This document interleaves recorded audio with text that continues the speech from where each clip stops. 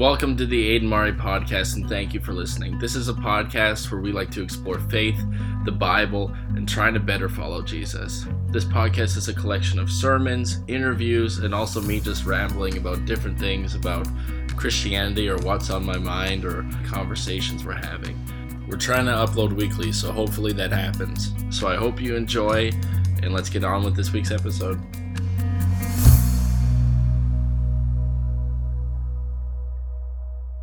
So if you haven't been around, we've been going through this series called The Greatest Show, based on the movie The Greatest Showman.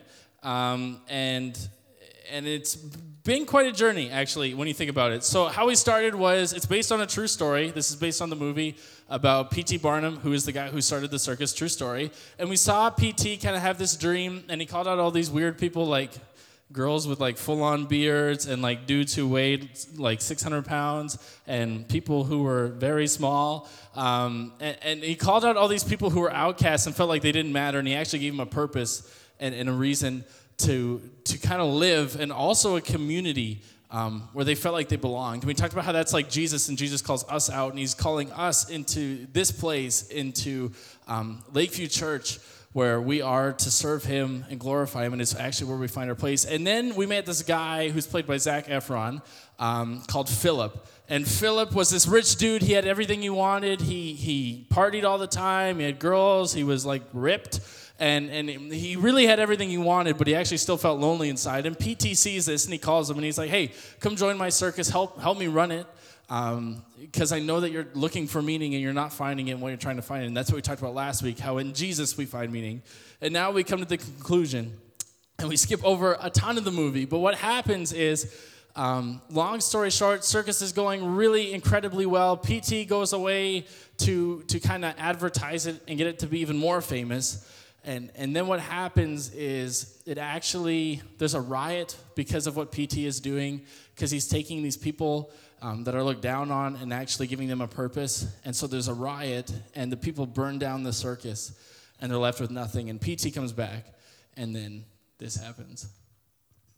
And so that's it. And so what happens is this guy, Philip, he knows that there was a little bit of a risk in coming with PT, and so he took all of his money, he saved it, and so when everything burns down, he's actually like, hey, I can afford to run this place, and I'm willing to. And so he sacrifices all of his money, all of his savings, and he's already sacrificed his entire lifestyle, but he decides, hey, for my friends, I'm going to sacrifice even more because they matter to me. Because at this point in the movie, these people are no longer just friends, they're actually family, and it's deeper than just friendship. Like, they see each other as family.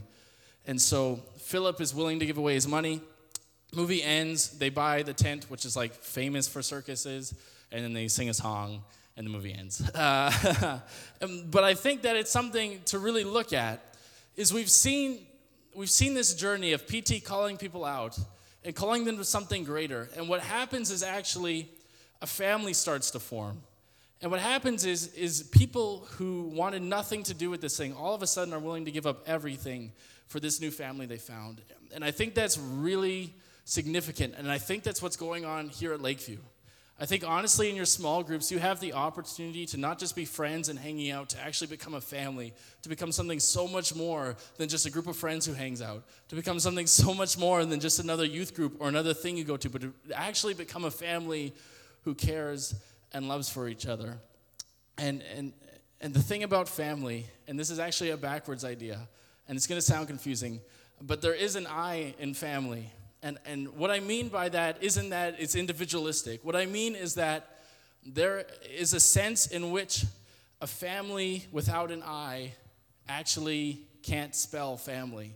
And what I mean by that, not really in metaphor, is that you have a place here. That in your small group, you're actually valuable. Like, your small group needs you. We need you in this community. And you might feel like, well, I'm just on the sidelines. I'm not really involved. And it's like, that's the thing, is I want you to realize that you are super important to what we're doing here. And you're super important to your small group. And in order for you guys to move past just being a group of people who awkwardly hang out together during the week and actually become something more, is to actually take ownership and realize that I've been called to something greater, that Jesus has done something for me, And because of that, now I want to do something for the people in my small group, for this community. And I think that you have an important part to play. And I think that there is an I in family, that there is a place for you in this family. And so I want to kind of dig into that. And so we've been going through the Gospel of Luke, which is just the biography of Jesus written by a guy named Luke. And Luke writes another book of the Bible. He's a doctor. He goes around interviewing people, and he writes this book called Acts, which is essentially just about what church was like at the very beginning after Jesus died, rose from the dead, went up to heaven. Essentially, that is what this book is all about. And so Acts, what happens is the disciples, who are the guys who follow Jesus really closely, what happens is they are told by Jesus, hey, go out and tell people about me. And so this guy named Peter, who's kind of like, he's kind of like the Philip of this crew, he stands up and he starts preaching about Jesus to people and doing kind of what I'm doing here in front of you guys. And he did it to a bunch of people who knew nothing about Jesus, and he tells them about them. And then 3,000 people after his sermon, which means he's a significantly better preacher than me, come to know Jesus and follow him. And then it says in the Bible that this happened. It says, all the believers devoted themselves to the apostles' teaching, which means just Peter, the disciples, those guys who followed Jesus. So they devoted them to their teaching, and to fellowship and sharing in meals, including the Lord's Supper, which is like, it's a thing we do where we celebrate Jesus' death on the cross and his resurrection. And to prayer. And a deep sense of awe came over them and to the apostles, and they performed many miraculous signs and wonders. They were doing all kinds of crazy miracles. And all the believers met together in one place and shared everything they had. And they sold their property and their possessions and shared the money with those who were in need. They worshiped together at the temple each day, met in homes for the Lord's Supper, and shared their meals with great joy and generosity, all while praising God and enjoying the goodwill of the people. And each day the Lord added to their fellowship those who are being saved. And so I want you to kind of see this image of this group of people who are meeting together. And what happens is they hear about Jesus and they're like, okay, I don't know much about Jesus. I just know something like Peter said that he died for me, that he rose again, and that he's God. Okay, sweet, I'm in. And they meet together and they come together and they're meeting at the temple. And what happens is they start to not just be strangers and even not just be friends. They start to be a family, and you see it. They start doing really weird, radical things. Like they start selling their possessions to give to the people in the 3,000 who need stuff. So for example, if it was like someone in your small group, you're like, man, I know this dude needs some money. I'm going to sell my PS4 so that he can have some money. Like, it's that kind of crazy stuff. And they start caring for each other. And they're there for each other. And when they go through hard times, they're there. And these people start to realize we're not just friends. This is family. Because of what Jesus did, we're a family. And that's what's happening here. And it's radical. And it makes me think of this whole idea of gangs. Because you know, like gangs, if you enter into the gang, what happens is you have each other's backs no matter what. And even in that, there's like a super commitment that's way above anything else. Where it's like, hey, the gang's meeting together, you better be at the meeting, and or else, like, bad things will happen. And that's not what church is like, but it's an example of, in a gang, you're so committed, and you're unified, and you're together, and you're working towards something. And in the same way, I think often, if we think of the church like this, where it's like, man, us here meeting in small groups, meeting in youth, if we started to be like, man, we're so committed that it's almost like we're in a gang, which is crazy to say, but we're committed to something, and we're following something, and we're holding each other accountable to it, holding each other to what we think is true, and being like, hey, why weren't you at youth this week? Like, and it's like, I don't know, I just played Fortnite, and it's like, no, come on, you gotta get down here. We got stuff to do, and it starts to become something deeper. But then there's also this. So there's the commitment, and then there's also this other thing which we see here, which is the sacrificial love that isn't just what friends do, isn't what strangers do. It's actually what family does for each other. And for example, selling stuff you have to give to the people in need. And this happened for me when I was in junior high. I got a laptop. I loved the thing. I just got it. I was like, sweet, my first laptop. I don't have to use my parents' computer anymore. I got my own thing. This is legit. It's the most expensive thing I own. This is awesome. And I was in junior high, and I knew there was some kid in senior high going away to college. And I heard him talk about how he didn't have money for a laptop. And I sat there and I was like, that sucks. And I didn't really think about it. I was like, that sucks. That's too bad. And I kind of moved on. And then all of a sudden, I don't know if this happens to you, but I was like sitting at home alone, doing who knows what, and all of a sudden it was just like, maybe you should give him your laptop. And I was like, wait, no, I don't want to do that. That's a bad idea. Like, this laptop's cool. Like, I want to kind of hold on to it.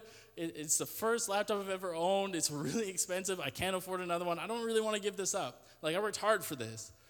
But it just kept coming in my mind. It was like, man, you should give him your laptop. You should give him your laptop. And eventually I was like, all right, I just got to do this. Because if I never do this, I'm just going to live with a ton of regret. So I walked up to my youth pastor and I said, hey, I know he needs a laptop. I will give him my laptop. I want you to give it to him. Don't want him to know. That way I can't ask for it back unless it's really awkward. And so my youth pastor took my laptop, gave it to him. I don't know what happened. The youth pastor kind of told me he like cried and stuff. I don't know, stuff like that. And he got like really emotional because he really didn't know what he was going to do. And the thing is now, looking back, even in the moment, actually when I gave it away, I didn't regret it anymore. Like, it wasn't hard. And I gave it away, and it was hard leading up to it, but I didn't miss it. And it was because I knew that it went to someone who needed it.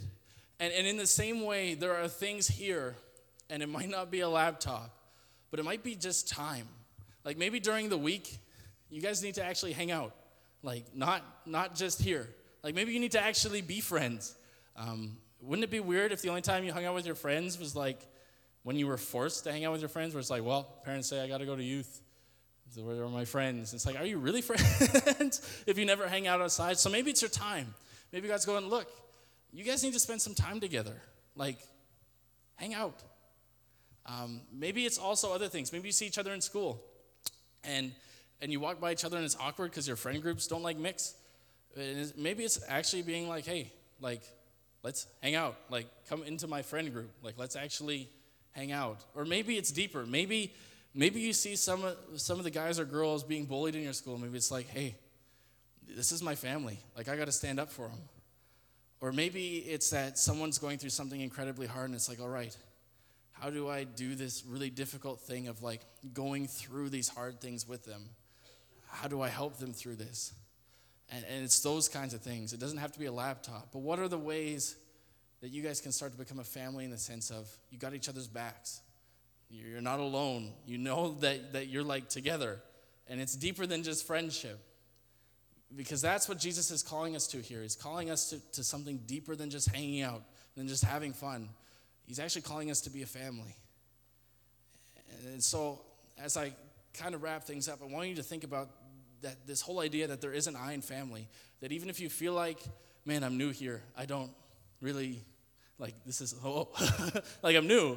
I'm not really plugged in. I don't really know anyone. And I think God's going, I want you to know that there's a place for you. And that, like, actually, you're not here by accident. There's a reason why you're here. I've put you here because there's a purpose. And there's a way that you play a role in this family, even if you don't see and don't understand it. And so I want you to kind of think about that as we think about this whole idea of there is an I in family. And Jesus displayed this for us to the max. Because what Jesus did is he looked at a bunch of people who didn't actually want to be family with him. And he went, you know what? I see these guys who have this need. And it wasn't a laptop. It wasn't hanging out. It wasn't stopping bullying. It was actually like these guys are on a path where they've chosen to make mistakes. Like, we can all admit, we've lied. We've maybe bullied sometimes. Maybe we've lusted. Maybe we've gossiped. And all those mistakes had a cost the Bible talks about, and that cost was death. And so Jesus looks and goes, I don't want these people to die. Because you look around the world and you see it, right? Like, you see death and like pain and suffering and cancer and hurricanes, and you're like, man, the place is messed up. And Jesus went, yeah, it is. And so what he did is he came down, God in the form of a man, and he came and he took all of that onto himself, all of our mistakes, all of our sin, everything you've ever done wrong. He took it onto himself for you so that you didn't have to, and he died. And then not only that, he didn't just die. He came back to life to not only prove he was God, but actually prove that there is a new life, a new way of living. And so what Jesus did is he displayed this kind of love for us, like PT displayed for all of these people what it means to be part of a family, even when they didn't realize people were calling them to that. And then what happened was it transformed them, and they were given a new life. And by the end of the movie, the people who were the most stubborn and wanted nothing to do with it and were selfish are actually the ones giving up stuff, because they've now been transformed by that, like we're transformed by Jesus to actually be a family. And so I want to ask you this one question, just to think about. It's, how is God calling you to be part of this family? At Lakeview Youth, what is God calling you to? What is one way that you can step out and be more than just friends with your small group? Maybe you don't even like your small group. Like, that's a reality. So maybe it's just actually doing things you don't like, maybe hanging out with them and going, you know what, I am going to be a family with them, because family doesn't always get along. Family doesn't always like hanging out together. Family sometimes is awkward and messy, but they're still family. And so maybe it's that, or maybe it is just hanging out. Maybe you guys need to actually just hang out outside of youth. Maybe you need to, I don't know, practice hockey together. Maybe you're like, hey, we're both into hockey. Let's just go shoot pucks on the ice. Why not? Or maybe it's like, hey, let's just play Fortnite online together. Why not? Like, there's nothing wrong with that. Maybe girls, you're like, hey, I really like painting nails. I'd love to paint your nails sometime. I don't know what girls do. I'm a man. It's not the same. Whatever it is that you guys are like, this is what we should do. Maybe you're really good at school and someone isn't. Maybe you need to help someone like Joel who's failing and actually come alongside them and help them out. But honestly, though, like, what are the ways that God is calling you to actually start making this a family and more than just a place you hang out? Because there is an Iron family. And so I'm going to pray, and then you guys are going to be able to peace out into your small groups. Dear God, we thank you for today. We thank you, God, that you have called us out. And not only that you went ahead of us. You showed us what it was like to live like a family before we even realized that's what you were calling us to. God, I pray that you would help us to think of ways that you're calling us to make this place a family, to make these people a family, to make our small groups a family. God, I pray that you would help us to know what it is you want us to do, and that you'd also guide us and help us to actually be a family. I thank you for today and everything you've done. In Jesus' name, amen. All right.